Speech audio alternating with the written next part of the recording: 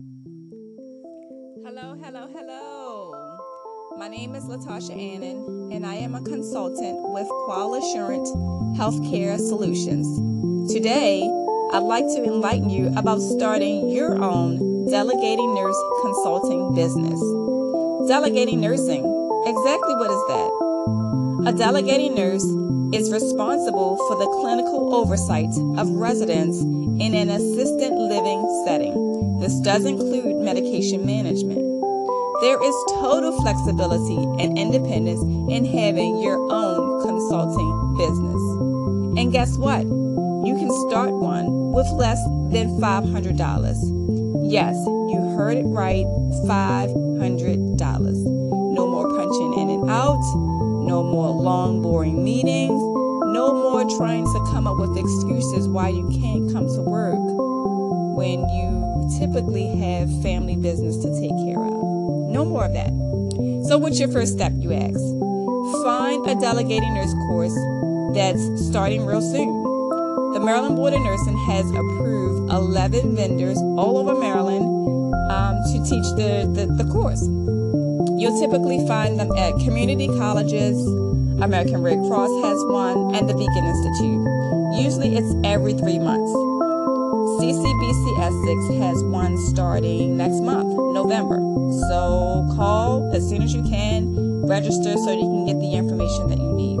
And it's only a 16-hour course, and then you're done. How awesome is that? Now, I must say, you learn a tremendous amount of information in this class, and you leave with a huge binder and lots of questions.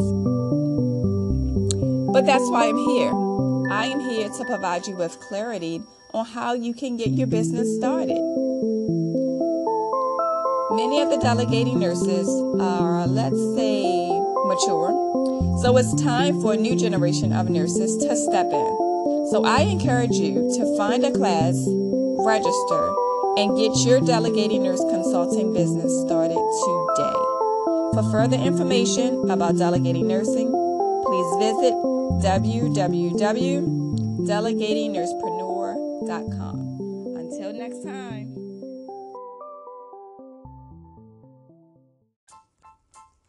Hey guys, this is Latasha with Qualissurant Healthcare Solutions.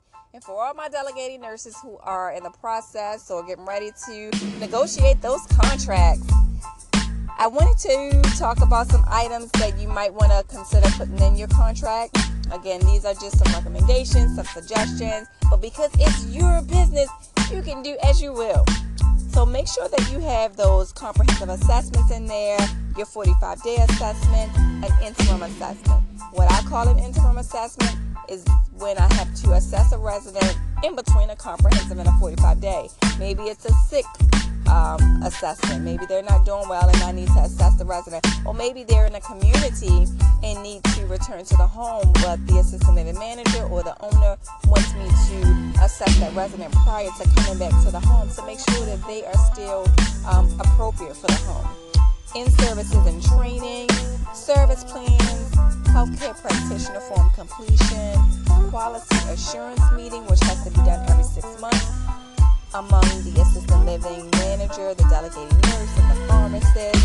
Of course, teaching that MedTech class, whether it's the initial or the clinical update, doing medication past observations on new MedTechs that come into the home, assessments for residents that administer their own medication, consultations with PT, OT, home health, pharmacist, family, all of that.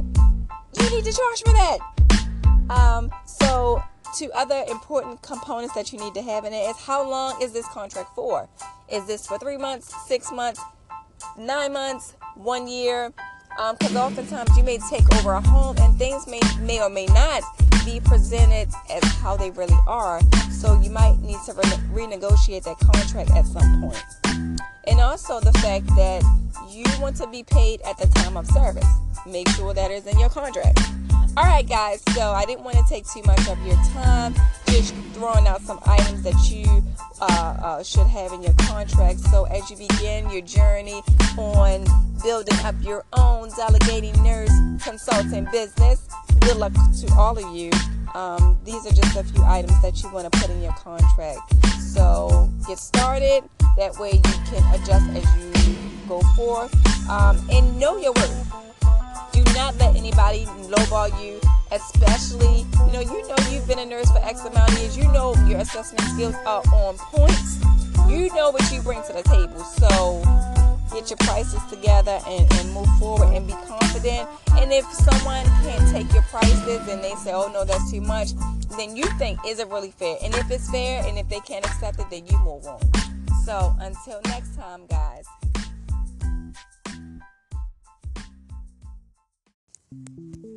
Hey guys, this is Latasha Annan with Qualissurance Healthcare Solutions, and today I wanted to talk to you about readmission of a resident.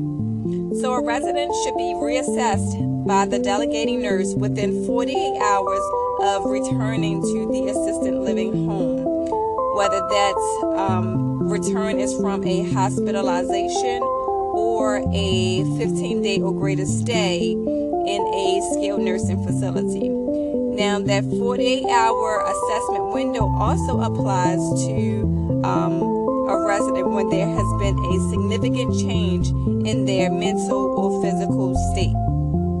Now, if you, as the delegating nurse, determine that a full assessment or a comprehensive assessment is not required within that 48-hour window, you need to make sure that you document your determination and your reasons why in the residence chart. And then at that point, a resident would need to be reassessed, or a full assessment would need to be done within 7 days versus the 48-hour window.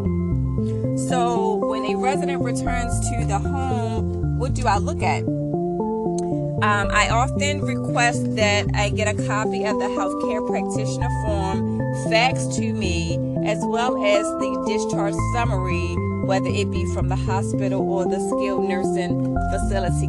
That way I can review the documents prior to the resident coming into the home, so that I can make sure that the resident has gotten a PPD or a chest x-ray, and we have confirmation that the resident is free from TB. Maybe that resident has a wound or oxygen or a diabetic, so I would review those documents to make sure that we have appropriate orders. Same thing for a Foley, a splint, or a brace. I also look at the medications. So maybe that resident now has orders for an enema or eye drops or finger sticks. So I make sure that the med techs are able to administer those medications or do that scale prior to the resident coming into the home.